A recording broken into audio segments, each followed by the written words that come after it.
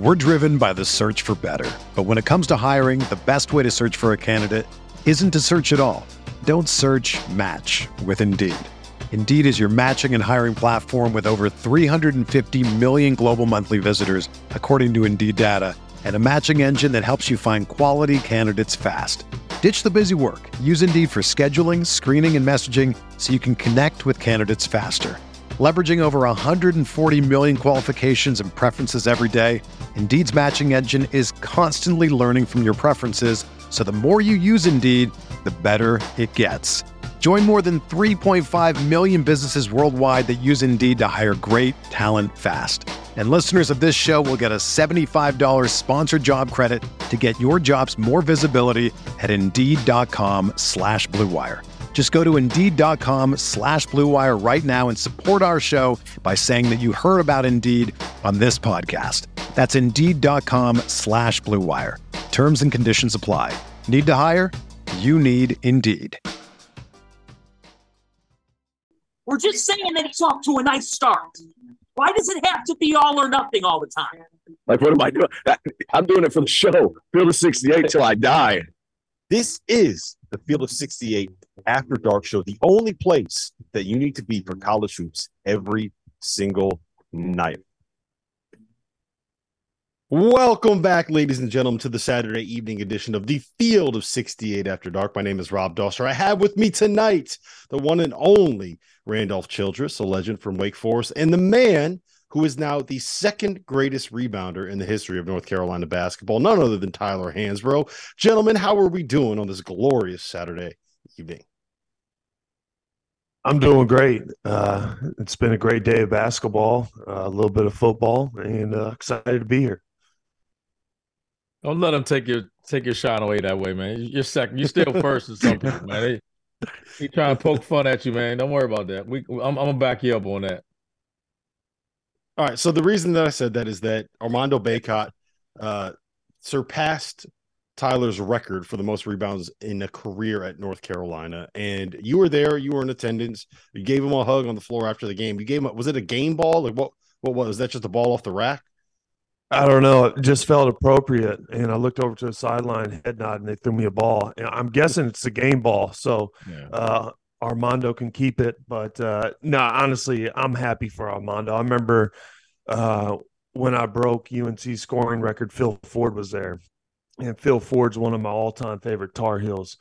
And it really meant a lot to me after I was done playing, when I look back on that, knowing he was there and having a better relationship with Phil. It meant a lot more. So, kind of having that experience, I wanted to be there for Armando. And also, I've known Armando since he was a freshman, and he's put a lot of work in, so I was super proud of him. What's that moment like when you are having your record? I think everybody dreams about setting those records, right? I don't think anybody ever thinks about what it's like having that record get broken by somebody else. What is that like in that moment?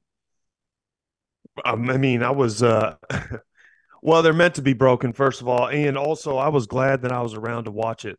But the rebounding record, it's hard to make a statement like, well, you can make a statement that scores can be selfish because you got to take a lot of shots. But rebounding's a blue collar stat, so I respect that.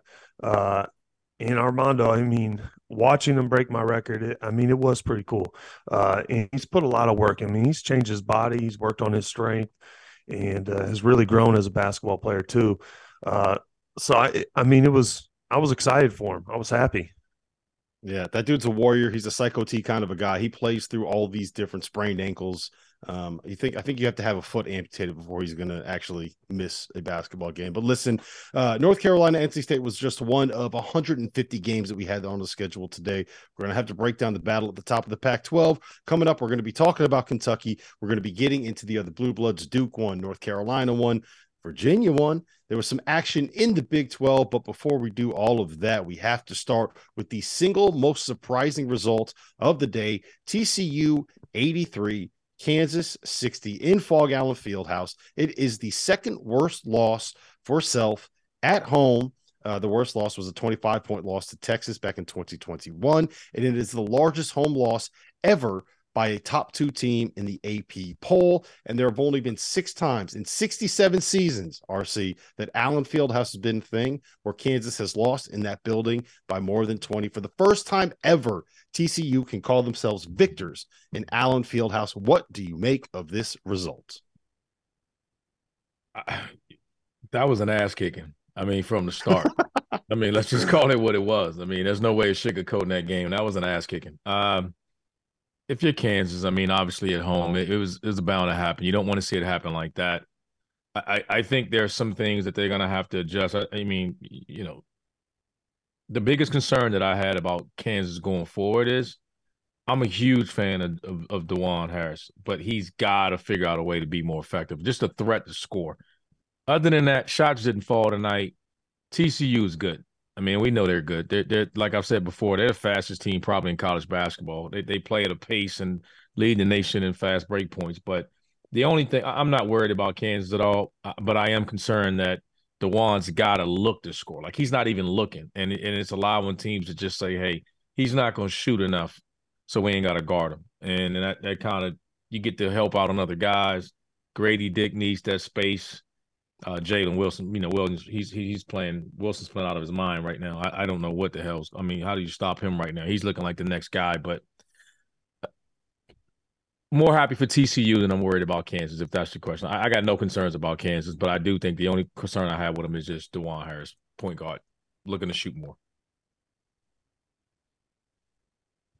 Yeah, for me, you know, when I watch Kansas, I think they've been getting off to slow starts lately, and they've been having these comeback wins. And, you know, you can only do that for so long. And to me, Allen Fieldhouse is the toughest place to play in college.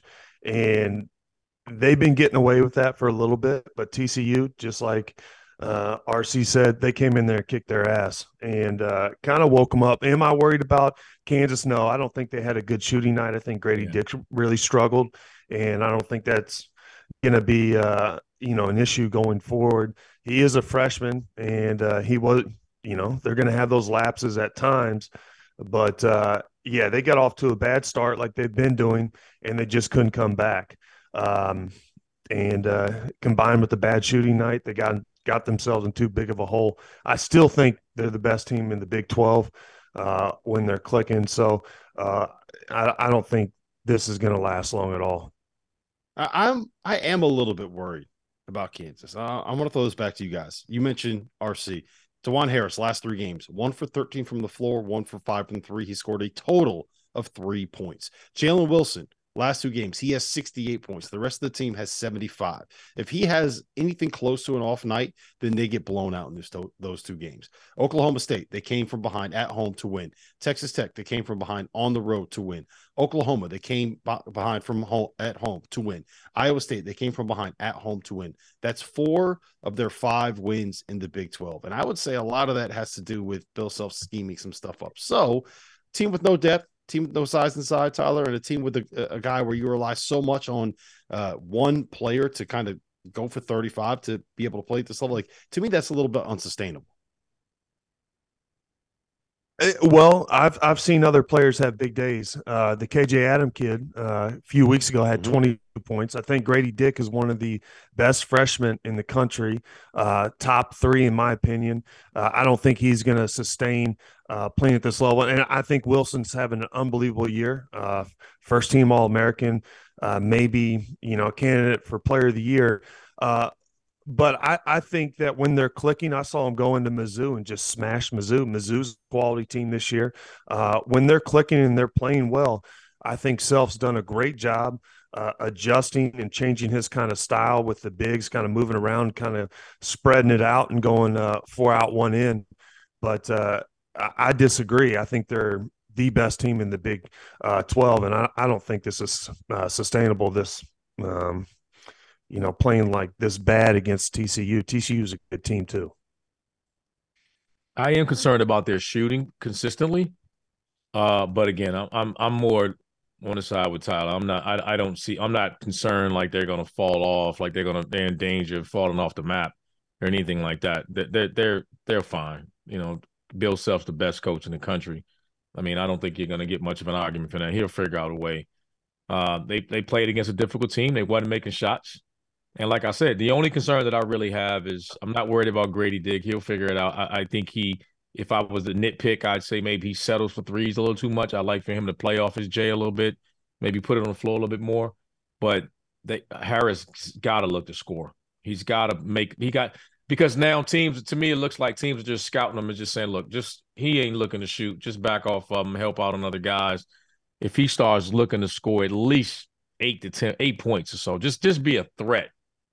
Then I think that and make those open shots, right? Like you gotta force defenses to guard you. All right, let's talk about the other side of this. TCU, how good are they? Because they're one of those teams where I can see them making a run to the Final Four. I can also see them losing in the first round of the NCAA tournament for the reasons that we've seen in the last 4 days, right? They go into West Virginia and they lose a game they trailed by 18 in the first half. Then they go into Fog Allen Fieldhouse and they beat Kansas by 23 points. So are they for real? Are they a team that is going to kind of fade away towards the end of the season? Or is this just, RC, the nature of the Big 12 this season? I think it is, but I think part of it is this team because they're dramatically flawed, and that's their 3-point shooting. Now, they compensate that by the fastest team in the country from one end of the floor to the other. They got guys coming at you. They're going to rebound it. They lead the country in transition offense. So that's the way they're going to attack you. Are you going to commit to going to the glass? Because if you go to the glass and don't get it, you're giving up buckets. They're attacking you. We're going to talk about that later. I mean, you got guys. Miles sees it one-on-one. He's going.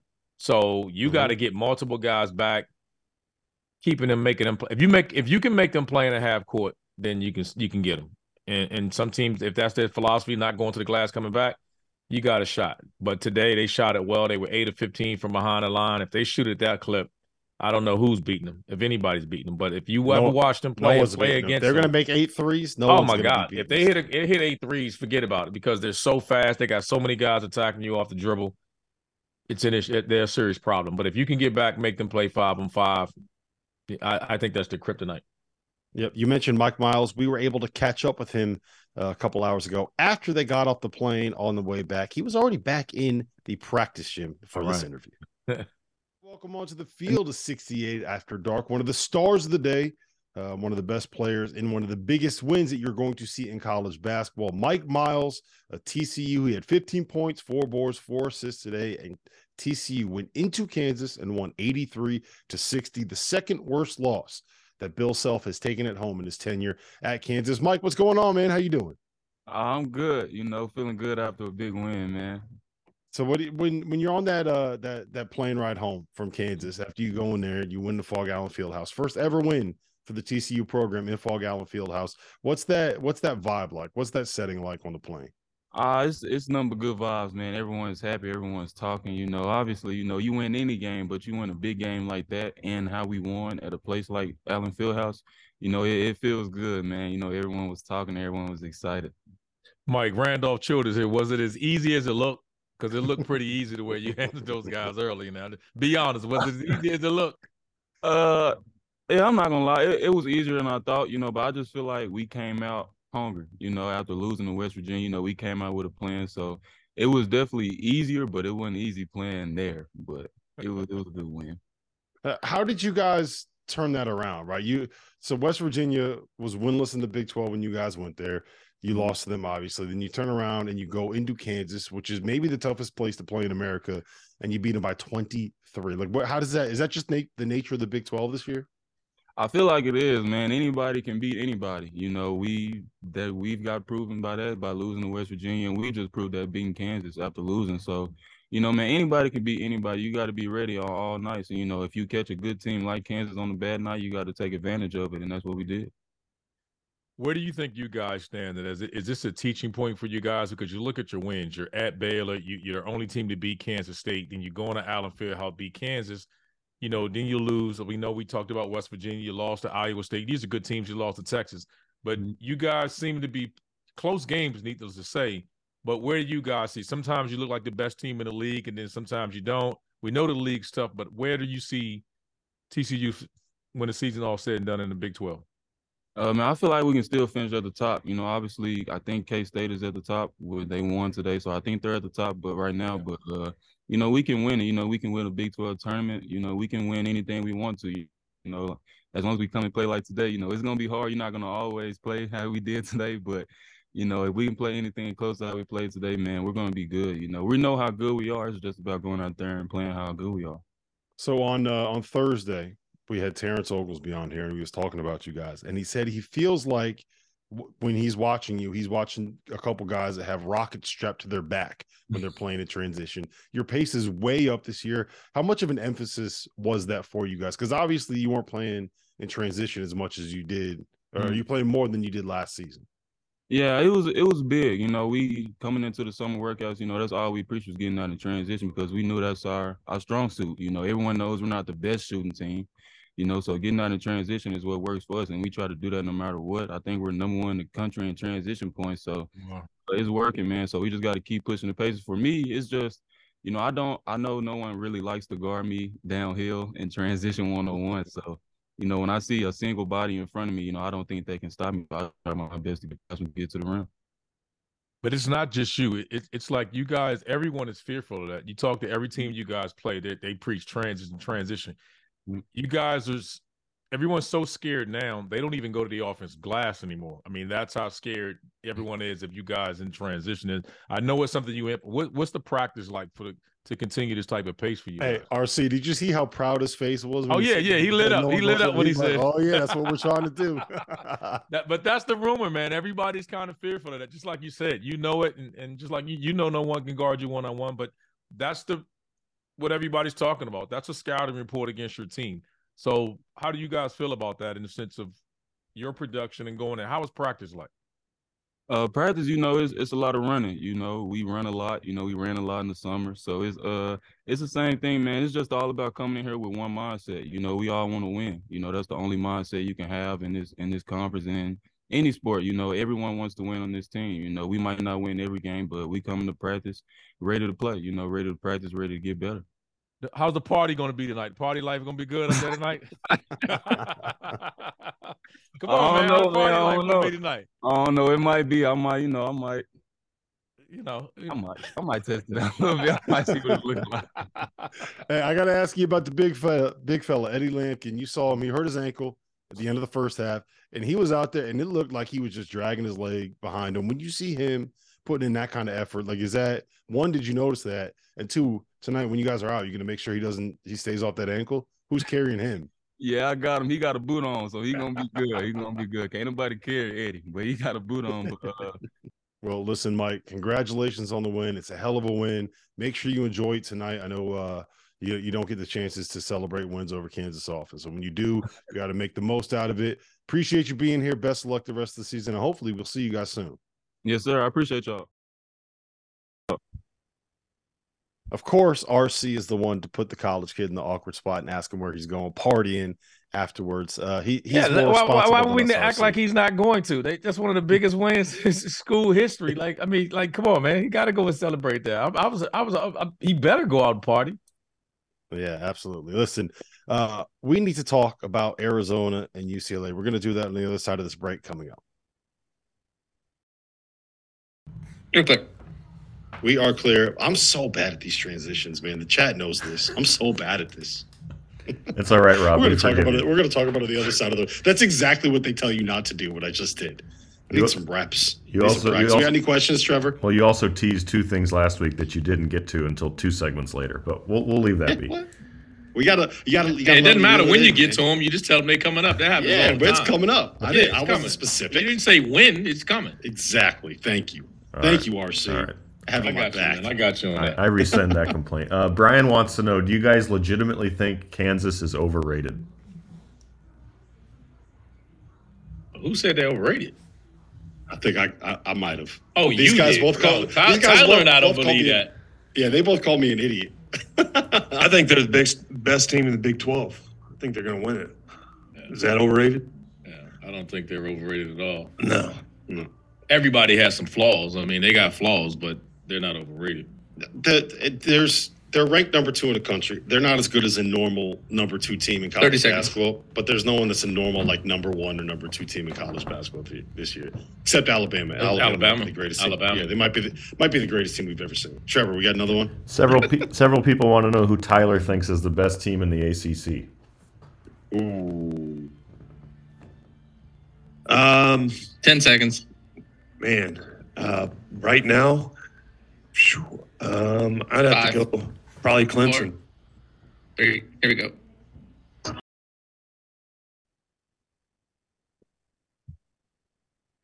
We are back. It is the Field of 68 After Dark. We are live, Sirius XM, Channel 84, live on our YouTube channel. If you go over there, Field of 68 on YouTube, you can come hang out, jump in the chat, ask us questions, participate in the show, make it a better product. Rob Doster, Tyler Hansborough, Randolph Childress.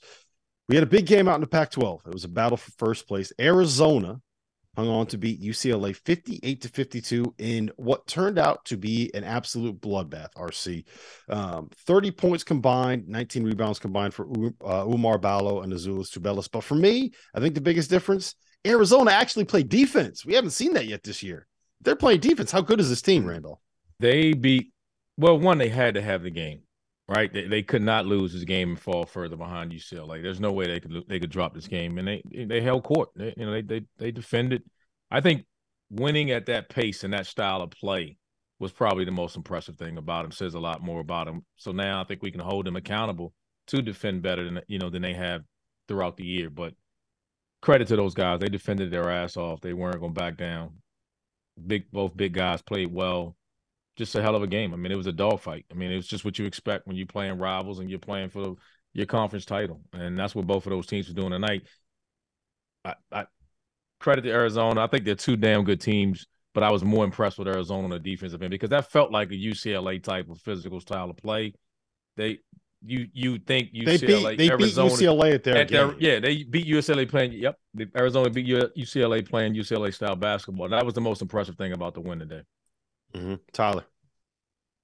Yeah, so I think UCLA is one of the best teams in the country, clearly. And also last year they almost went to the Final Four. UNC beat them in Elite Eight, and the year before that, I think they went to the Final Four as a play-in game. So they've got some experience. I think Mick Crone has done a great job, but I think they didn't attack the basket. I'm looking at the free throws. They only shot 6 for 11, 54%. That's awful. They had an awful shooting day, not only from the field, but from the free throw line.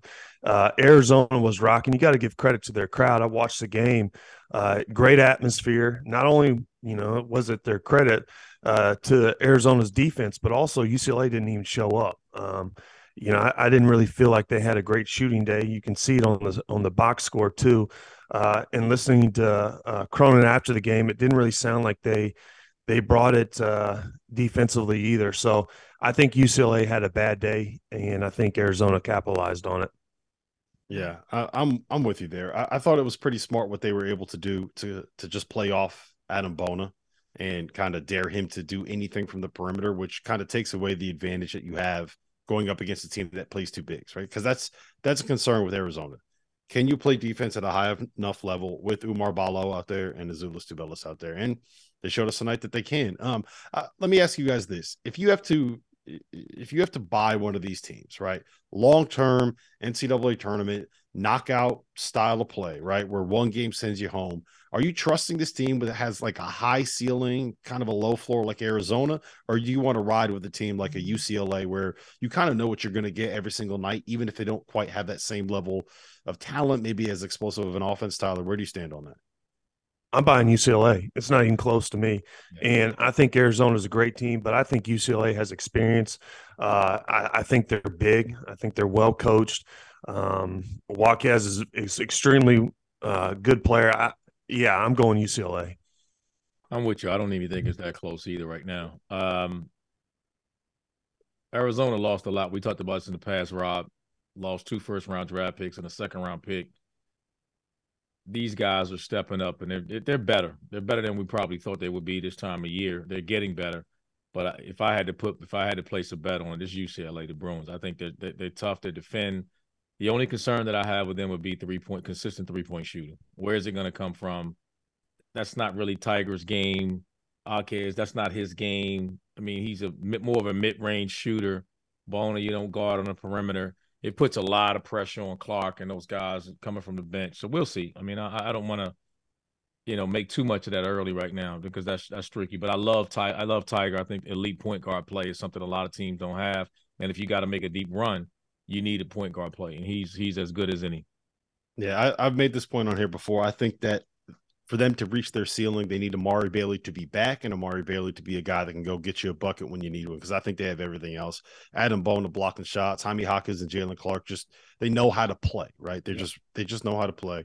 And Tiger's not going to make mistakes. You're not going to beat yourselves. I really like that team. All right, I got two ACC legends on the call with me, and we've made it 24 minutes into the show, and we haven't even really talked about ACC basketball yet. We're going to fix that problem right now. I want to start with North Carolina, NC State. Tyler, you were at that game. 23-18 for Baycott. RJ Davis had 26 points. In his last 9 games, he's averaging 18.6 points per game. He's one of the most efficient guards in the country.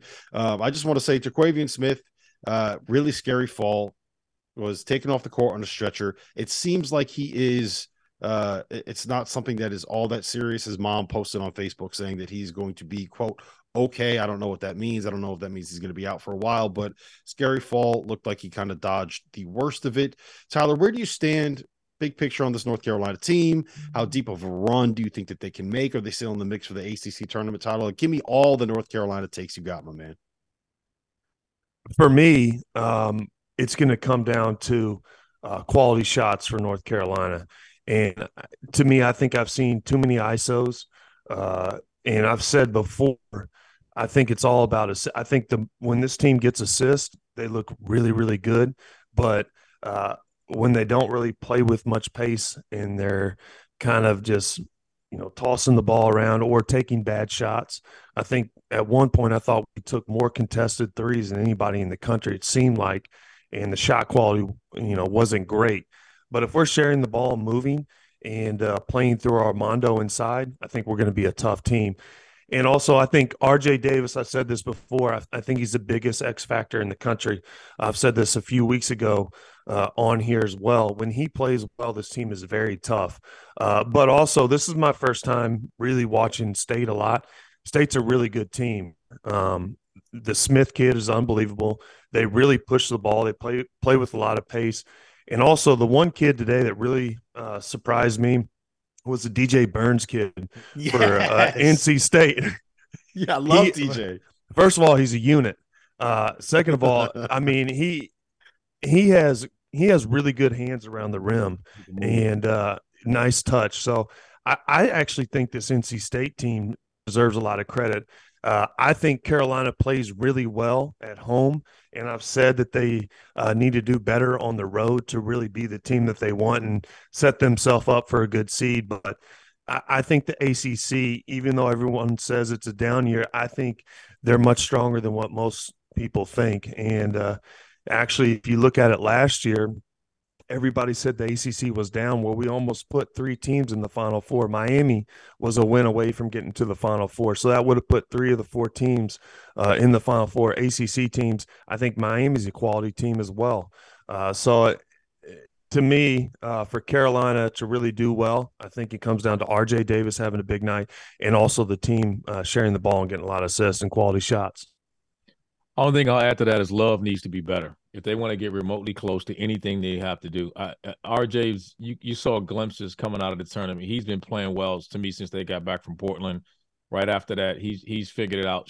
He started playing better. Love has not. He's not shooting it well. He's not making the right decisions. He's still struggling. Someone has to evolve from the bench from them too. They got to get some bench production. They had 1 point from the bench. Like at some point, you can get away with that if Love and Nance, it's good to see Nance back. He was out for a couple of games with his back injury, tightness and stuff like that. So RJ's figured it out. They got to play through Armando, like you said, but they're going to get anything close to winning on the road and making a tournament run. Love has to get back to playing like Caleb Love. Yeah, I agree with that. And also, I think for the bench, when you talk about Jalen Washington, I thought that was a kid when Armando went down in Virginia. I thought he was somebody that could really step in. And also Seth Trimble has shown a few glimpses off the bench as well. But you're right about they need more depth. They need somebody to step up. Yeah. Tyler, what do you think about Armando coming out to do his post-game interviews wearing Prada sunglasses? I don't know what's up with that. I'm never a big sunglasses inside guy. I always laugh, but I don't know. I have to figure out what's going on with that. I have no clue. I don't know if I could pull off the Prada sunglasses. RC, Duke beat Miami today. Virginia beat Wake Forest today. Clemson beat Virginia Tech today. It looks like we're starting to get kind of a clear cut, about top 5, I would say. Right. For a while, maybe it seemed like Pitt might be in the mix. We thought Virginia Tech was going to be there. I think it's Virginia, Clemson, Duke, Miami, and North Carolina to me, right? Kind of there at the top of the ACC. Who of those other 3 games, who impressed you the most? Who are you feeling the best about at this point? Virginia, I mean, look, they've won 5 in a row. They've won 7 out of 8. They have 2 losses by 5 points on the road in the ACC. Are we sleeping on them? No, I mean, they're good. No one questions that. I think the only concern that I have with Virginia is they go through lulls and they don't score.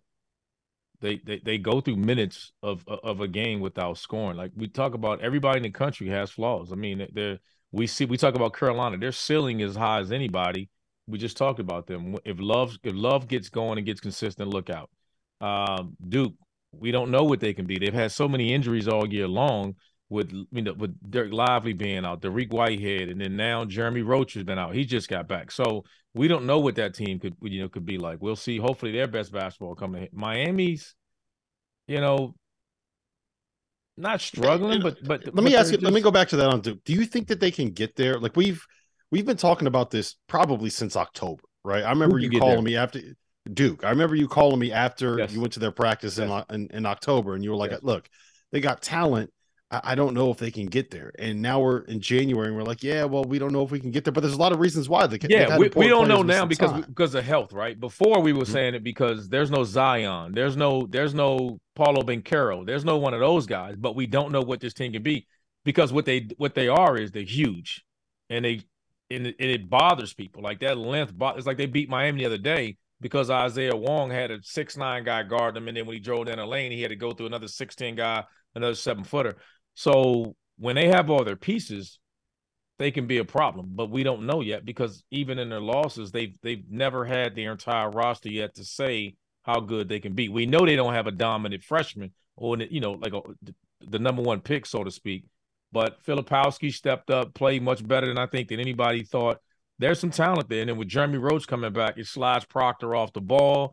He made shots today. I think he went 3 for 5 from 3 today.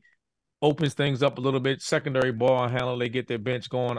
We'll see what they can be. I think I'm not saying they'll win the league, but they'll be right there in the end. All right, Tyler, you were asked this during the break. I want it out there publicly on Sirius XM, Channel 84. Who is the best team in the ACC right now? I would say I have to go with Clemson. I think they're playing well. The Hall kid is one of the playing as good as anybody, but it's hard to go against Clemson with what they've done so far. I think Brad Burnell is probably coach of the year in the ACC so far, and I think they've surprised some people, but I'm not going against Clemson at all, after what they've done so far with their record. Did you hear that, RC? That was that noise that you just heard was Terrence Oglesby doing fist pumps in his living room right now, celebrating that Clemson. They got a big one today, man. They they played their tails off and won at home tonight against that Virginia Tech. I don't know if you guys saw the end of it. They were down 2. Brunel called a timeout, drew a hell of a play. Hunter Tyson 3 at the top, put them up 1. They went down, got a stop against Virginia Tech, who is probably the most surprising 1-17. I mean, disappointing would probably be the word. They lost 7 straight games. I mean, I would have never thought that for a team at the beginning of the year. We were talking about them being up there challenging. I don't know who's been more disappointing, and they've had injuries too. Again, Hunter Couture is back now. Rodney Rice came back one game. He's been in and out of the lineup. So, everybody's injured. You got to find a way. Yeah, you got to figure it out. No, it's right. And you know what? And Mike White would be the first one to tell you nobody's gonna feel sorry for us. If he was sitting right here right now, he'd say we got to figure it out. Nobody's gonna feel sorry for him. They're struggling. Lost 7 straight. They got to figure it out. Yep, I agree. Listen, we need to talk about Kentucky because I think that Kentucky is back. I am fully back in on the Big Blue Nation bandwagon. I'm going to tell you why coming up next. We're driven by the search for better. But when it comes to hiring, the best way to search for a candidate isn't to search at all. Don't search, match with Indeed. Indeed is your matching and hiring platform with over 350 million global monthly visitors, according to Indeed data, and a matching engine that helps you find quality candidates fast. Ditch the busy work. Use Indeed for scheduling, screening, and messaging so you can connect with candidates faster. Leveraging over 140 million qualifications and preferences every day, Indeed's matching engine is constantly learning from your preferences, so the more you use Indeed, the better it gets. Join more than 3.5 million businesses worldwide that use Indeed to hire great talent fast. And listeners of this show will get a $75 sponsored job credit to get your jobs more visibility at Indeed.com/Blue Wire. Just go to Indeed.com/Blue Wire right now and support our show by saying that you heard about Indeed on this podcast. That's Indeed.com/Blue Wire. Terms and conditions apply. Need to hire? You need Indeed. Okay. That was better, huh? Now is that better? There's a There it tease. is. There it is. He got his pep in his step back. He got it back. Yeah, got the confidence going now, huh? It's because I started sipping on the tequila a little bit. That's There what you it go. was. Trevor, we got any questions in the chat? One more Pac-12 one. Can either UCLA or Arizona get a 1 seed if they win the Pac-12? Or is a 1 seed out of the question? UCLA could. Yeah, I think it's going to depend on what happens elsewhere. I don't know if they can get it on their own. The only reason I say that is because I think Houston's pretty locked into one. I think Alabama's going to end up getting one. I think you could put some safe money on Purdue getting one. I think you're going to get one out of the Big 12. So they have to get some. Look, you know what's crazy about UCLA? Do you know what their best win is right now this season? It's Kentucky. That's it. That's the only good win that they have out of conference. Depending on what you think about winning at Maryland, that's who they beat. They don't have a top 25 win, depending on what you think about Kentucky. And Kentucky was not top 25 at the time. 30 seconds. All right. Anything else? Alabama or the field? Garrett wants to know. The field. The field. You never don't take the field. Yeah. I'm going to give you guys Alabama's gambling damn good. tip. Yeah. If anybody ever says, I will give you this team or the field, always take the field. Never don't take the field. 10 seconds. Just giving you. What do we? Someone asked us that the other day, right? Oh, it was Purdue in the Big Ten. Purdue in the field. Yeah. Yeah. 3. Here we go.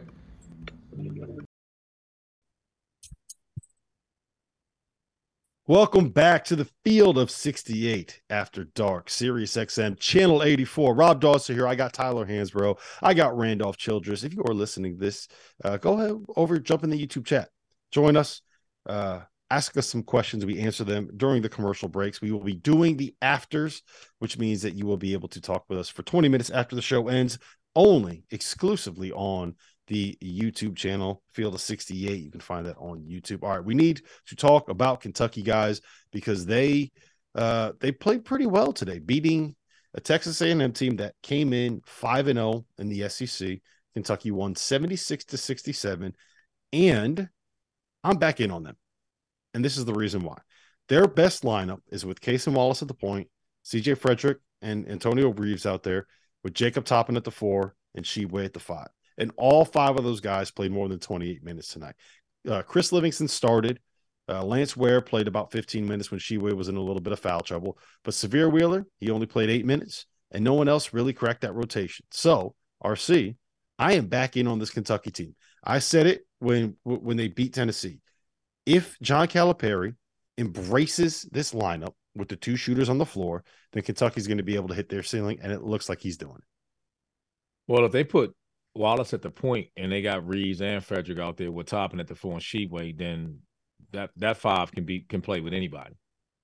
That 5, but that wasn't the way they started. As you know, starting the year, Severe Wheeler was playing heavy minutes, and then the court just shrunk. Everybody's in the paint.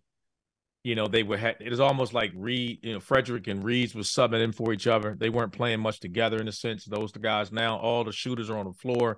There's space on the floor. They shot 32 threes tonight. They shot a hell of a lot of threes. And if they play that way, it opens up the lane for Oscar Sheway. Didn't score a lot tonight, but still had a presence in the game.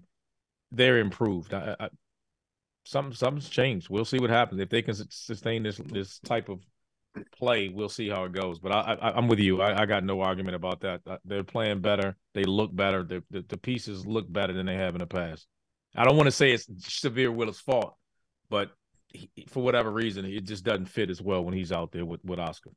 He's a great player, but he's a guy that Tyler. He's a guy that kind of needs to fit in a system and in a roster that works for him. He's not the guy that you want to build the roster around. And if it works better with these other guys, sometimes you kind of have to, bite the bullet and accept the fact that you're going to end up being a sixth man on this team. And I think that's what Severe is at this moment.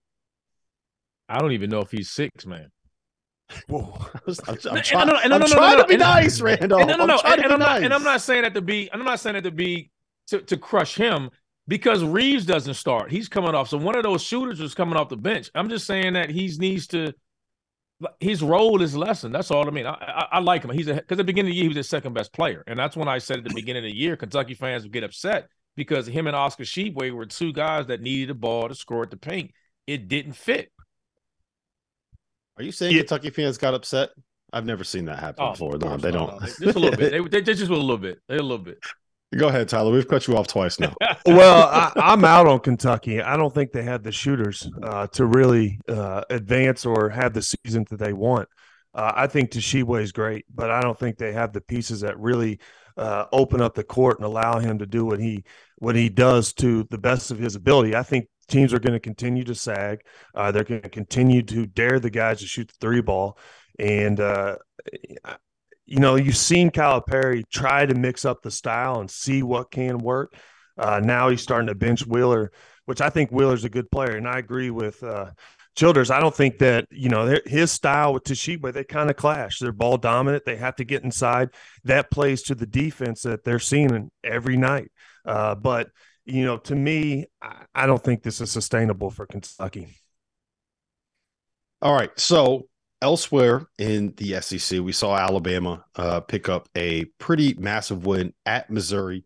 Kobe Brown didn't play, but are we all on the same page that Alabama's right? I don't know if you guys think that they're better than Houston. I don't know if you think they're better than Purdue, but I think we all agree like that is as good as it gets, as dangerous as it gets in college basketball this year. Are you guys there as well? I think they're the best team in the country. I think they're point blank period. I'm on record saying I expect to see them in Houston. I don't. That's just the best way I can put it. Provided they stay healthy. I'm with you. I think they have the pieces. I've said on here too. I think they're athletic. They're big. Brandon Miller's unbelievable, and they do have really good pieces. But also North Carolina almost beat them when North Carolina was really struggling. They should have beat them. We took them into multiple overtime. So they are vulnerable. But to me, they're one of those teams that should be a Final Four team for sure. They have the talent. They're playing as good as they're playing better than anybody right now. But yeah, I'm a believer in Alabama. Yeah, I will just say this. Last year, UConn beat Auburn when Auburn was the best team in the country, and this year they beat Alabama, and Alabama looks like the best team in the country. It's too damn bad that UConn can only do that against the teams from Alabama. Now, if we could do it against everybody else in the country, then maybe I'd be a much less stressed human being. All right, you mentioned earlier, Tyler, you think Kansas is the best team in the Big 12. I'm kind of the mindset that there is no like definitive best. There are 6 teams that are all just going to beat the shit out of each other all season long at the top of that league. And if Kansas wins it, it's because they got a guy on the sideline that's probably the best in college basketball. Just to kind of drive that point home, today Oklahoma State beat Iowa State at home. Iowa State previously was tied for first place in the league. Baylor had lost 3 of their first 3 games in the Big 12. Came back today, won at Oklahoma. They've now won 4 in a row. And then Kansas State came from 8 points down in the second half to beat Texas Tech at home. It's just that league is a bear. Every single game that you play is, I think, as of this moment, half of the games that have been playing in conference play in the Big 12 have either ended in a 1-possession game or gone to overtime. That's insane when you think about it. Yeah, and I still believe – I think Kansas is going to win the Big 12. I'm a believer in Bill Self. I think that they have the best home court advantage. I think that plays a factor. But to me, you're right. It is the best conference this year. There's a lot of great teams in there. Anybody can beat anybody. But I'm still rolling with Kansas. I think they have the pieces. And it's not a shot at any other team in the Big 12. I'm a believer in Kansas. I think they have the pieces and the coach. I had a bet. I agree. I would go with Kansas in the end. I think Kansas State will have something to say about it. Texas has been good. Iowa State now. We just saw with TCU. Those teams are going to beat each other up all year. Let's see what teams start winning on the road. I mean, there's some big games coming up. We talked about Kentucky. We're going to see them, coming up. We got Baylor and Kansas on Monday. That's going to be a big game on Monday. And then Kansas has Kentucky on Saturday. So, we're going to see a lot of things start shaking out here as we finish up January and start getting into February. We're going to get these, one thing I do love about that league is everybody plays home and away. Yes. And that's the best. I wish every league and every team would do it. But they play home and away, and that's what makes it so unique. I will say this about Kansas, right? I think we're going to know a lot about them in the next 2 weeks. This is their next 5 games. They play at Baylor. They play at Kentucky. They get Kansas State at home in a rematch of that overtime thriller from Tuesday night. Then they play at Iowa State, and then they get Texas at home. That is a brutal 5-game stretch right there. It might be the toughest 5-game stretch that anybody's going to play. And oh, by the way, it comes off the back of playing Iowa State at home, at Kansas State, TCU at home. Like what? What do you do with that? Seriously, what do you do with that? I don't know. Maybe we shouldn't be surprised they're losing games. No. I mean, it's brutal. Brutal. They're going to lose some games. They're not going to win every game, but I think trying to obviously minimize those losses and come out and, learn from those losses. I think we'll see how they bounce back. We'll see what they do next game. I think that's going to be, a good indication of what this team is built on. Mm-hmm. Well, listen, on the other side of this break, I'm going to play a game with you guys. I want to play a little buy, sell, hold, because there are 3 teams that I can think of that are really high ceiling teams that could also, I could see, end up losing in the first round of a bad matchup. That's Marquette, that's Auburn, and that's Baylor. You're going to hear why all 3 of us are buying one of those teams coming up next. You're clear?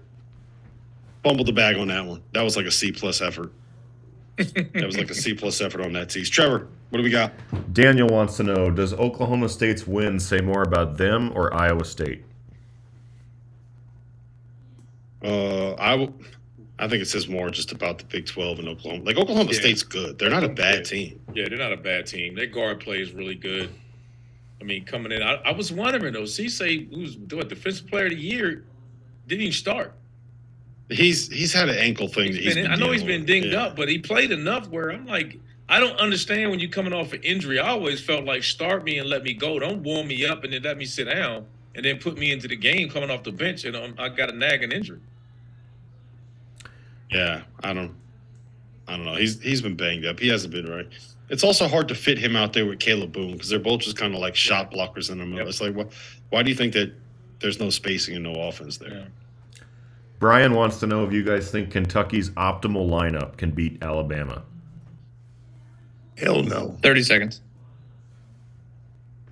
I mean, I probably wouldn't bet on it. They definitely wouldn't be favored, but they'd have a shot. I mean, yeah, I think it's the best. The best shot Kentucky has is to play those 5 guys. Those 3 guards that can knock down shots, Toppin at the 4 and Sheetway at the 5.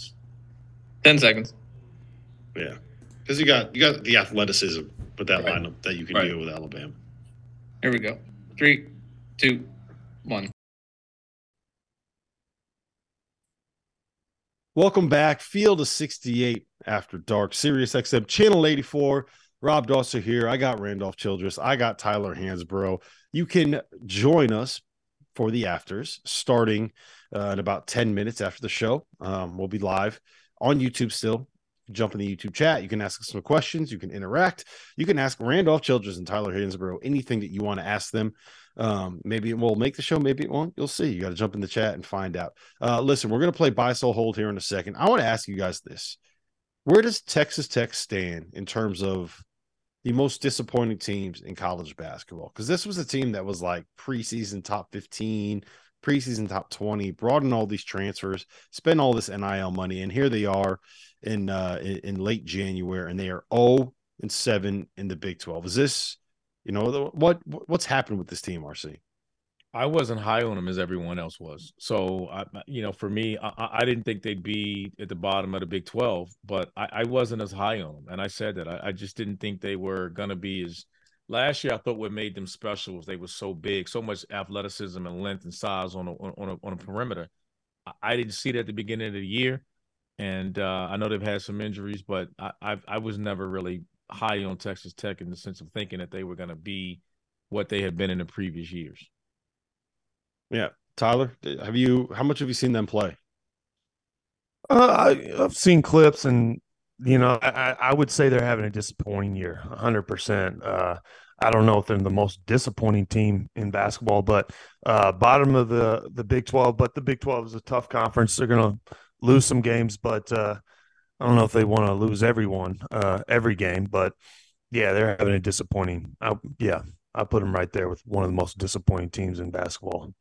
So they're one of the teams where there was NIL money spent to bring transfers in. And one of the concerns that I had with that level of, for lack of a better term, spending is the way that it kind of impacts the locker room, right? I think when you guys get to the NBA, it's a little bit different because everyone kind of knows, like, okay, this is what your salary is. This is what your salary is. This means you're going to play this many minutes. We all know that you're the star, right? I think it's a little bit more complicated when you get to college. And, Tyler, I know you guys didn't deal with NIL when you were in college, but you spent 10 years in the NBA. So what is that dynamic like at the professional level, and how difficult will it be to kind of bring that down to a level where you're dealing with, 18, 19, 20-year-old kids? I think it has an impact because I think NIL money, anytime you try to bring money into basketball, I think it's going to be kids are going to be selfish. Everybody wants to make money. How they do it in the NBA, it's totally different because you have contracts, and to me, you kind of know who your star players are, and the salaries kind of determine your importance to the team. And I'm not sure if the NIL is heading that way, but I think you're seeing a lot of people throw a lot of money at some of these players, and they're not really panning out to be the player they thought. And people are starting to realize that there's more to just throwing money at players. You got to have chemistry. You got to have a team that works together, period. And you're starting to see some NIL fallout for 100%. RC?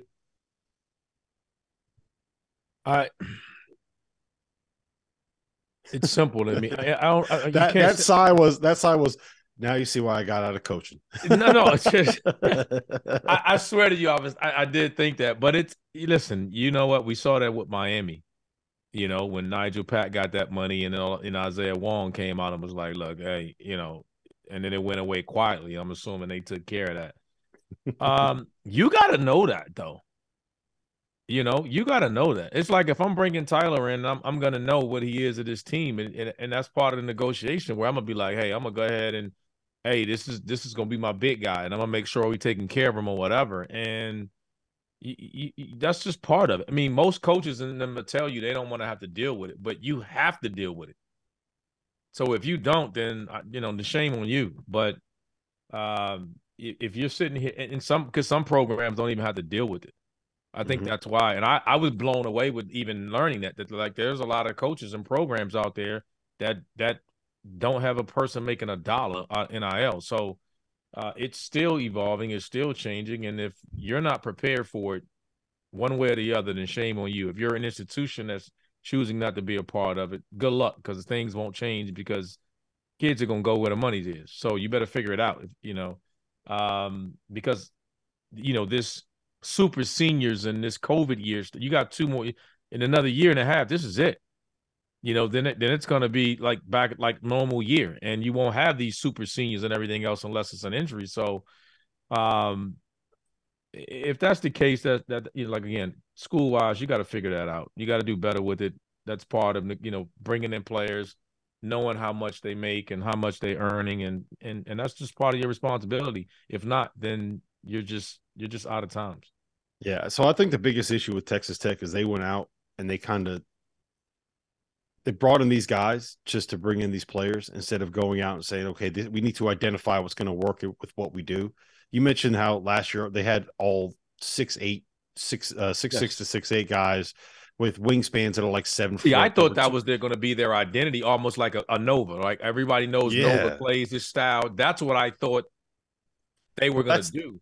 I mean, that's the issue is you brought in a bunch of dudes that aren't going to be elite defenders for a guy that is supposed to be able to coach elite defensively. And it's a weird fit. It's a weird setup. You got Daniel Bacho there, but you go out and you get Fardalls coming in, right? You don't really have a point guard. You bring in Pop Isaacs, who's a guy that's like, I mean, he looks like me out there shooting, right? Just throwing up 40-footers left and right. So it's a weird fit, and it's not working. And I think it's one of those ones where it's a little bit of it's what other programs, as they kind of develop in this, have to look at a red flag. If you're going to go out and spend NIL money, make sure you're bringing in someone that fits with what you want to do and the style that you want to play. Don't just bring in names to bring in names. All right, let's play buy, sell, hold here because we got about 5 minutes left before we're off on Sirius. So I'm going to go to you first, Tyler. Marquette, Auburn, and Baylor. You got to buy one, you got to hold one, and you got to sell one. I'm buying Marquette. I think their offense is great. They spread the floor. I think Shaka is doing a great job. They're one of the best offensive efficiency teams in the country, right behind Purdue. So I'm definitely buying Marquette. I'm selling Baylor. I think they've lost to some bad teams and had a bad start. I'm not really sold on them, and I'm going to hold on Auburn. I think they have some quality home wins, and they have a great record at home, but I'm not too sold on them. So we'll see. RC? I'm buying Marquette. He spoke on Marquette. I think I got the other order changed a little bit. I'm actually going to hold on Baylor. I think their guard play is just too strong. I do worry about the production from their front line, but I love their guard play. Cryer didn't play great today, but again, I love their backcourt, and I'm never going to say with a backcourt that strong, they can beat anybody on any given night. And they're still a top 25 ranked team in the country. I'm going to sell Auburn because my question to you guys is tell me who they've beaten. They're sitting at the top of the SEC, and they've beaten the bottom 5 teams of their 6 wins. This is the worst 5 teams in the SEC right now. So, and 4 of them got 1 win. So if I had to sell, I need to see more from Auburn before I can hold or buy them. So I'm going to sell Auburn and then Baylor and Marquette. So, I'm selling Auburn too. And you want to know who their best wins are? They beat Arkansas at home when Arkansas didn't have Nick Smith or Trevon Brazile. They beat Florida at home. They beat Northwestern. They beat St. Louis at home. Like, there's not a lot of good wins there. And they also lost to Memphis. South they lost Carolina, at USC. LSU, Ole Miss, Mississippi State is in conference wins, and I think they beat Georgia, who's in the No, they lost to Georgia. They lost to Georgia by 12. They lost to Georgia by 12. So I'm selling Auburn. I'm sorry, Bruce. I'm with you. Yeah, I enjoy your personality, but your team ain't it this year. I'm going to hold on Marquette, and the reason I'm going to hold on Marquette is because I think that they've already kind of they peaked. I don't know how much higher they can get than where they are right now. They're 8th in KenPom right now. They're rolling. They're the number 1 offense in college basketball. This is as good as they are. This is what they are. They're a top 10 team, right?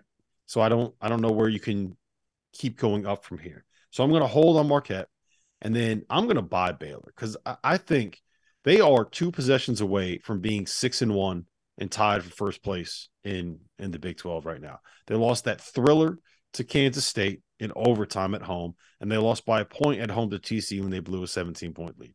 I know they can't really guard, but man, their backcourt is just so talented. Keontae George is figuring it out a little bit. Adam Flagler is getting going a little bit. LJ Cryer didn't play great today, but we know what he could be as a scorer. Yep. I'm in on Baylor. And you know what else, Tyler? I'm just betting on Scott Drew. At the end of the day, I will bet on Scott Drew. I wonder if they got to run more zone. They got to switch things up a little bit. They just don't have the eraser at the rim right now to make up for their mistakes, and it's just killing them on the defensive end. But again, their guard play is just elite. Or just score 95 every night. Yeah, you can do that. That might be the easiest thing that you could do. Listen, we gotta get out of here in about a minute. So Tyler, I'm going to give you 30 seconds on this. You got to pick one guy in the Big 12, one coach to build your program around. Who is it? Is it Bill Self?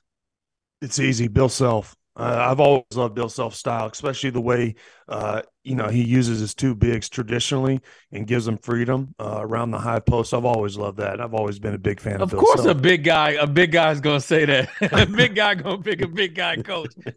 That's easy, man. You threw him a lob with that one. Of course, he's gonna say Bill Self.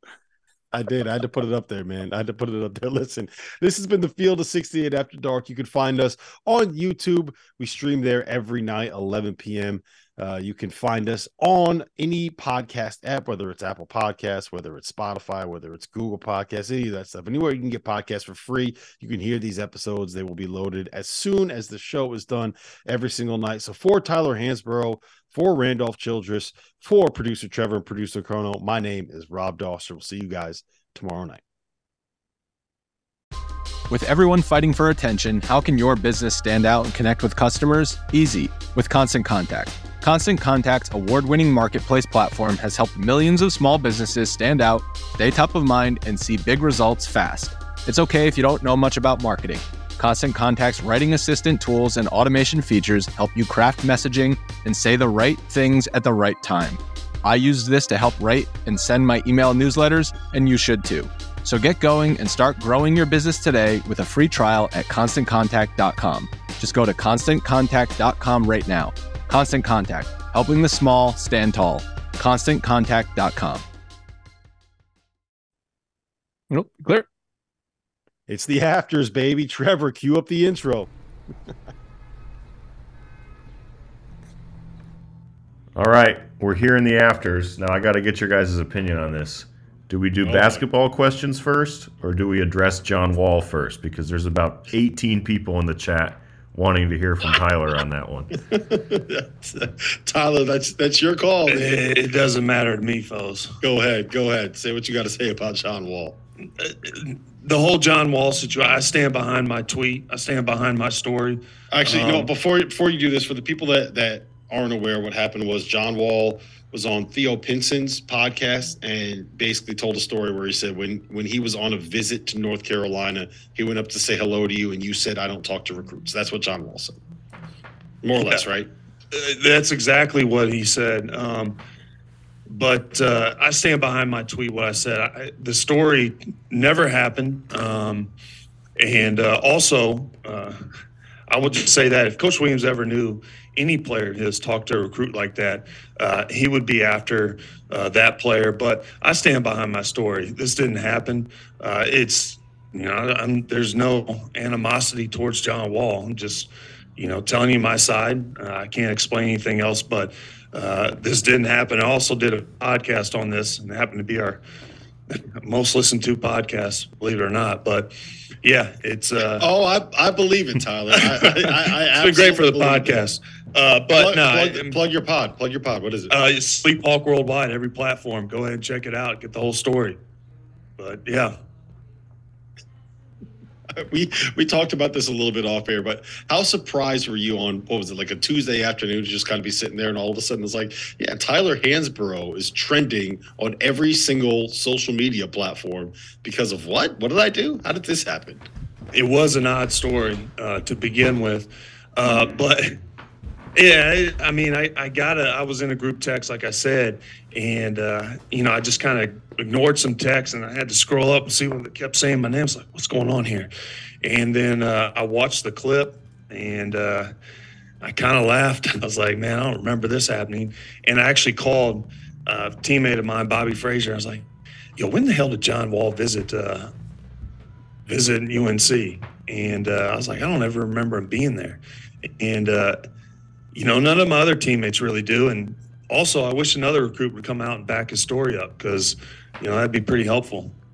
When I first heard it, I didn't think much of it because I thought I took it as not really knowing or caring if it was true or not. I took it as that, and we've all been there where sometimes a coach may say, hey, you don't mind helping out with a recruit, but sometimes, some weekends, you may be like, Coach, man, I don't really want to do it this weekend. Can you get so-and-so, somebody else? You didn't want to host every day. There's a difference in hosting them and then just hanging out with them. There's a big difference. And not everybody wanted to host every time. Like, you just would take certain guys. So when I first read it or heard it, I was like, maybe Tyler just was like, look, man, my girl in town or whatever. Like, I ain't got time for this weekend. I didn't think much of it.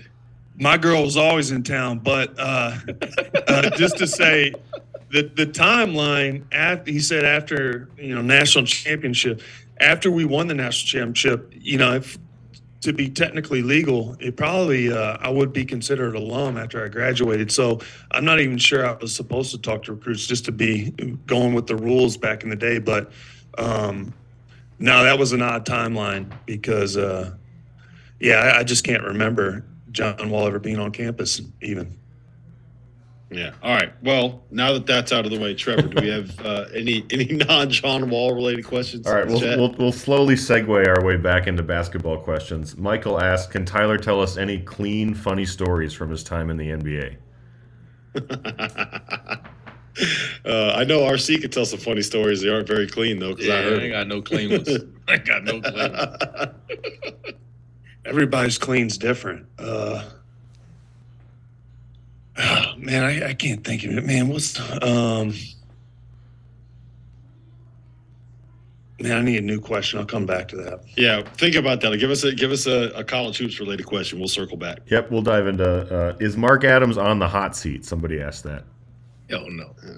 Not yet. They owe him too much money.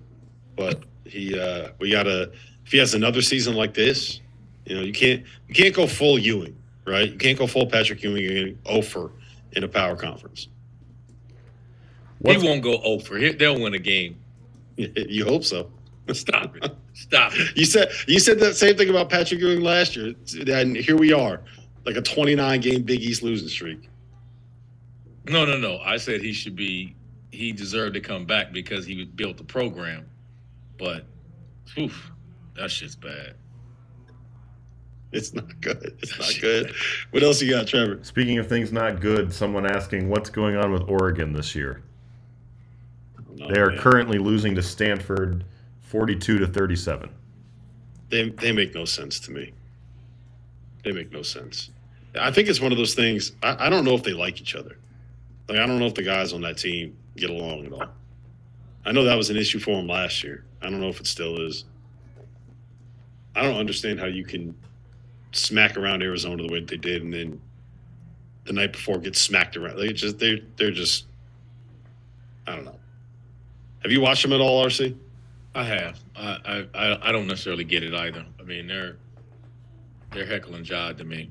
You just don't know what you're gonna get. Heckle and Jide? Jekyll and Hyde? Yeah. Well, that's from a movie. I always call with my kids. Heckle and Jide is just like T.O.'s tires, huh? Trevor, what else? Is Shaka Smart a Coach of the Year candidate? Yeah, easily. Absolutely. Who would you guys have? National Coach of the Year conversation right now. For me, Tang, Matt Painter, and Shaka's up there. Those three for me. Throw Brownell. Sampson. Throw Brownell into the mix. Yeah, Brunell's that's a good one. Yeah. And there was one more that I'm missing. Brownell. Otzelberger, TJ at Iowa State. I think those are the guys. I think I probably would go Painter right now if I had to pick one guy. Just because you got two freshman guards. I'm gonna go. I would even say Brunell has to get more love than he's getting for a guy that came into this year like you better win or you're gone. And to have the year that they're having, knowing that you're not successful when your best player was hurt, like that missed the entire preseason, missed a couple of games early, and for them to be sitting where they're sitting right now, I think he has to get more consideration of it. They're not as on a national level like Painter and Purdue, but he none of those coaches were coaching for their job, and he was. I think Brunell. I think RC's right. Brunell deserves more credit. Even Clemson, they're not even not many people have him really ranked or high. But I will say I like what Painter's done with Edey. I think Edey's really improved, probably the most improved player in college, and the way he's brought on those freshmen. It is surprising, especially when they lose the Ivy kid and also the Williams kid to the NBA. It's surprising what Purdue's been able to do. And how good a shape. Like, Edey could play 35 minutes. How often do you see? I'm shocked that he's doing that. That was the one thing I didn't think he could do. I thought he was like on a pitch count, like a minute restriction type of deal because of his size and everything else. And he's blown all that out the window and is just the most dominant player in college basketball. Like, all right, I got to take for you guys. I said this on Tuesday. I think Bill Self needs to get more attention for National Coach of the Year conversation, Big 12 Coach of the Year conversation. Not over Tank. Well, the reason why I say that is we always assume that it's just like the team that doesn't have expectations and outperforms those expectations is always going to be the best coaching job, right? I think you can make an argument that given the fact that he doesn't have a low post presence, given the fact that he doesn't really have a point guard that's a scoring threat, given the fact that he has like 1.5 guys that can make perimeter shots, and given the fact that he basically doesn't have a bench, he kind of has to go with 5 guys, that he's found a way to more or less put themselves in a position where they're the best team in the Big 12 or one of the best teams in the Big 12. Like, that's so hard to do. Like, they're not where they are right now if Bill Self isn't scheming up a lot of that stuff and finding ways to kind of manufacture victories in those close games. They're so outperforming what they look like on paper, and I think a lot of that has to do with the guy on the sidelines. And we never give coaches credit for that, right? It's always the people that come out of nowhere, as opposed to saying, yeah, they were supposed to be good. They're not as good as we thought they were going to be, but they're still winning. Does that make sense? No, it was why when we first had the list, I said Sampson. Yeah, because I felt like I think he's someone that we knew they were going to be good. And then we kind of like, all right, like they're good. Like, so what? Like they're top 3, top 2, whatever. And you just expect them to be that way. So you kind of dismissive toward what he's doing. So I from that aspect, but we all agree. I think he's, if not the best coach in the country, I think he's the best in the Big 12. So I don't think there's a better coach in the country than that. But I wouldn't. I just think that what Tang has done at Kansas State, I think it would be hard if that award had to come out of that conference. I don't know how it doesn't go to Manhattan. They're so bought in for him too, Tyler. Like the players, the fan base supporting him. Like I was able to hang out with him when we were in Manhattan on Tuesday, and it's just like the energy this dude gives off is on another level. I absolutely could have played for. Did you see him after the court storm when he got on there? He grabbed it and he's like, "I told you we'd get you one court storm. From now on, we expect to win." Yeah, I am ready to run through that fucking wall over there for this dude. Yeah, I think Tang's coach of the year in the Big 12 for sure. But if you're going to put coaches, that have these high expectations and live them, I would say you got to put Nate Oates in there too under those standards. I think for Alabama and kind of having the season they are, I mean, he's done a pretty good job. But you're right, Bill Self has changed his system to fit his team this year. But also they've gotten off to bad starts and they've kind of squeaked by a few teams these past few games besides just getting railroaded by TCU. Mick Cronin, if you're going to say that, excluding today out of Arizona loss from UCLA, he's done a good job. But yeah, you're right. To me, Tang, Big 12 Coach of the Year so far. Totally changed the environment and atmosphere at Kansas State. Non-basketball school, if you ask me now. They're selling out and they're storming the court. The Octagon of Doom, baby. One other name I'll put on there. If they keep playing defense like this, then Arizona's going to end up like shooting up all of these rankings, and they're going to put up some big win totals, and then they're going to have a chance to win a national title if they guard the way they did today. Like, that's a game changer, I think, for them long term. Trevor, what else we got? RC, Austin wants you to talk about Wake Forest. He said give them some love. They've looked good. Oh no, we have. They listen, had a tough one at home today against Virginia. had their moments, dug themselves in a hole early. Virginia's tough to beat, man, if they make that many threes. They came out bombing threes, and the style of play makes it tough. The Deeks are right there, man. They're going to have to win some games on the road. Great win at home against Clemson. I think, to be honest, they've caught a break in some of their games. Like Clemson's not been fully healthy. Duke missing 2 of their freshmen when they played, but who cares? I mean, Rob, we were having that argument about that. You said that days ago. You were talking about that. You said that the committee looks at that. And they do. And if they do, then I think it hurt the Deeks because they might gonna say, hey, when you beat Duke. No, so what it is, they don't look at it for the other team that are missing people, but it's something that it doesn't nullify a loss. But if you play a game and like you're missing your 3 best players, that's something that they will recognize, and they will like it'll be acknowledged. It'll be like in the little cheat sheet that you get for each one of those teams, right? There's no quantifiable way to know exactly what that's going to end up being, but it's something that they note when they have those conversations. Yeah, the Deeks will be right there. They're going to have to finish the ACC strong. They got to figure out a way to creep up in that and stay in that top 6 and give themselves a chance at the tournament bid. If they fall below that, then I don't think they'll get in. All right, I got a question. Do I have to get in the chat to ask this question, Trevor? Because I got a question for both these guys. Send it in. All right. Tyler, I want to know your power rankings and kind of like who you hate the most in terms of the other schools in North Carolina and like where they stay. Like, is it Duke up here and then NC State down here and Wake Forest? Is it like Duke, NC State, Wake Forest? And I want the same question to you, RC. You guys played in that same league in that same state. So I want to know like who you hated the most and how big of a difference it was. For me, it's not even close. NC State is number 1. Their fans, pretty tough. Pretty annoying. Saying it. Yeah. It's a very diplomatic way.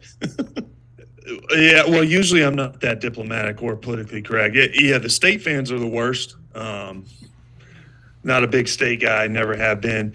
Then I would say Duke. Duke. Also, Duke was pretty dominant. Wake was – they had a good team. They had Jeff Teague, James Johnson, and those guys, Al-Farouq Aminu. They actually beat us my senior year at Wake. They kind of turned it around. But I called them at the end. I think they were going through, they were kind of starting to drop off a little bit when I was in school, and they kind of built it back up. But that would be my order: NC State, Duke, then Wake. Who outside the triad was anybody outside the triad for you? Florida State was up there. Not a big Florida State guy. And also, you went to Maryland. Maryland was a tough place. Maryland was I miss Maryland in the ACC. Man, they used to have some great teams. It was always tough in Maryland. Maryland fans were tough. Always. Yeah. I would say the number 1 team I hated would be Duke. I think everybody else is kind of different. After you spent the entire Final Four defending them and backing them and saying how great they were, and how great Coach K was. Stop it! Oh no, he is.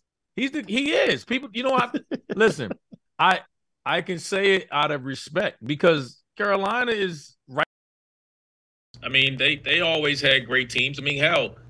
During my time, Carolina, Duke had 2 national championships during that time, and Carolina won one in '93. So,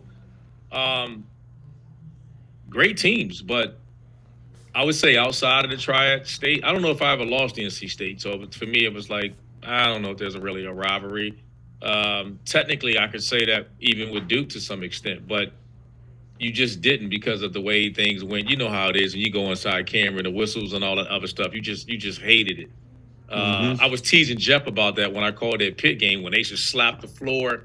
They do all that slapping the floor and all the defensive stuff. And I'm like, man, nobody want to hear that shit.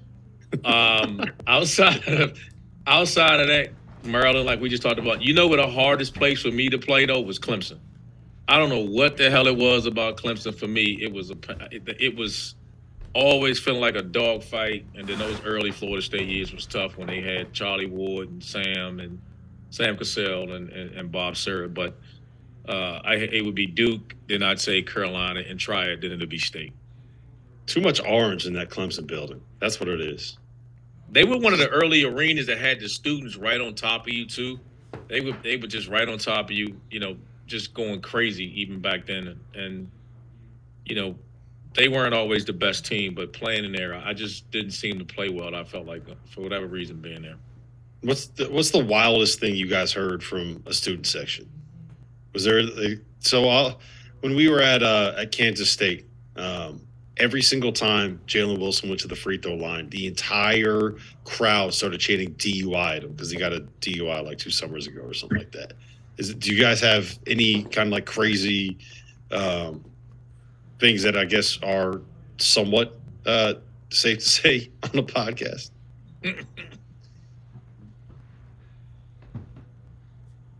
Not that I want to disclose. Nah. Yeah, not that.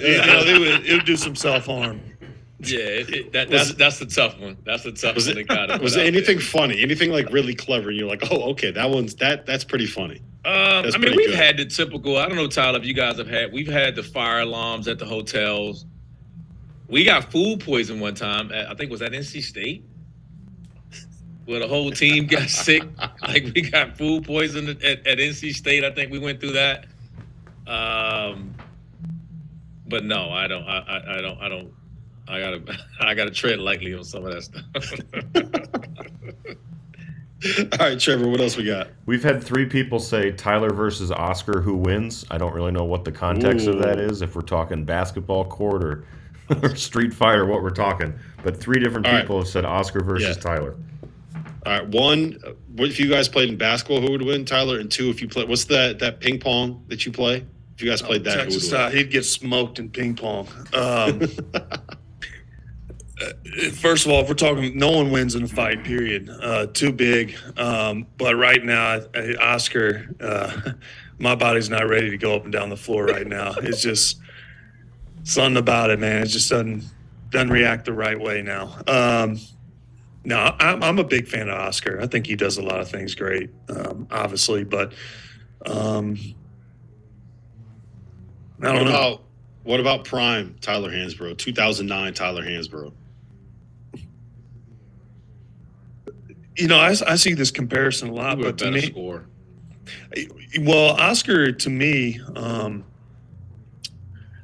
I kind of thought he was more like he does really good getting position, and he's not like it.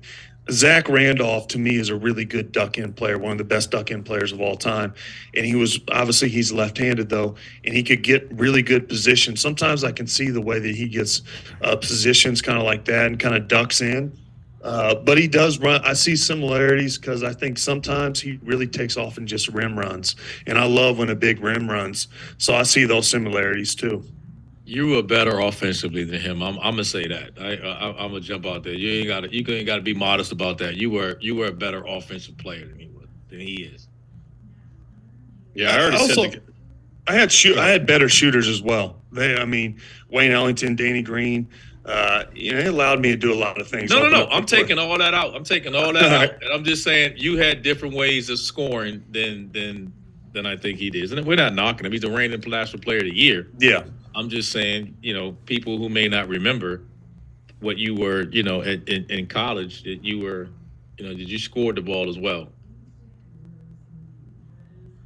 Trevor, anything else? Ryan wants to know, what do you guys think Arkansas's ceiling is in the tournament? Have they dug themselves too deep a hole? I'm never going to doubt Musk trying to find a way to turn that thing around. Back. Then they just don't get have Nick Smith back. Forget about it. They don't have the talent or the shooting. Forget about it. If Nick Smith don't come back, they're not making it. Yeah. If they had Nick Smith and Trevon Brazile and Devo Davis was their 6th man, like they were the most talented team in college basketball. I don't know if they would have been the best, but they would have been the most talented.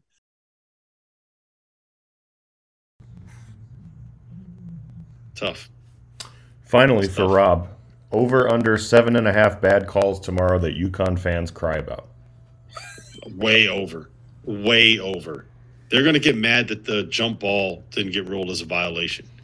They're nuts. I love them. They're nuts. They're out of their mind. If they don't beat Butler tomorrow, it's I'm going to need someone.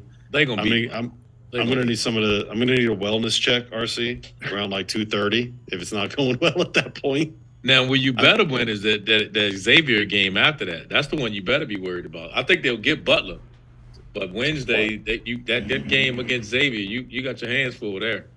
Yeah, and if I know exactly what's going to happen is that they're going to lose by 25, and then Goodman's going to bring Sean Miller on to After Dark with me again, and I got to sit there and ask him questions and pretend like I'm happy that he just won. Come on, man. Goodman is so dirty like that. All right. I think it's about time that we do Toast of the Night. We can get out of here. I can tell that Tyler's tired. He's had a big day over there. So, Tyler, I'm going to tee you up first. Toast of the Night, who you got? Armando, big night for him, passing my rebounding record. I'm happy for him, so that's my toast. Cheers to Armando. Cheers to Armando.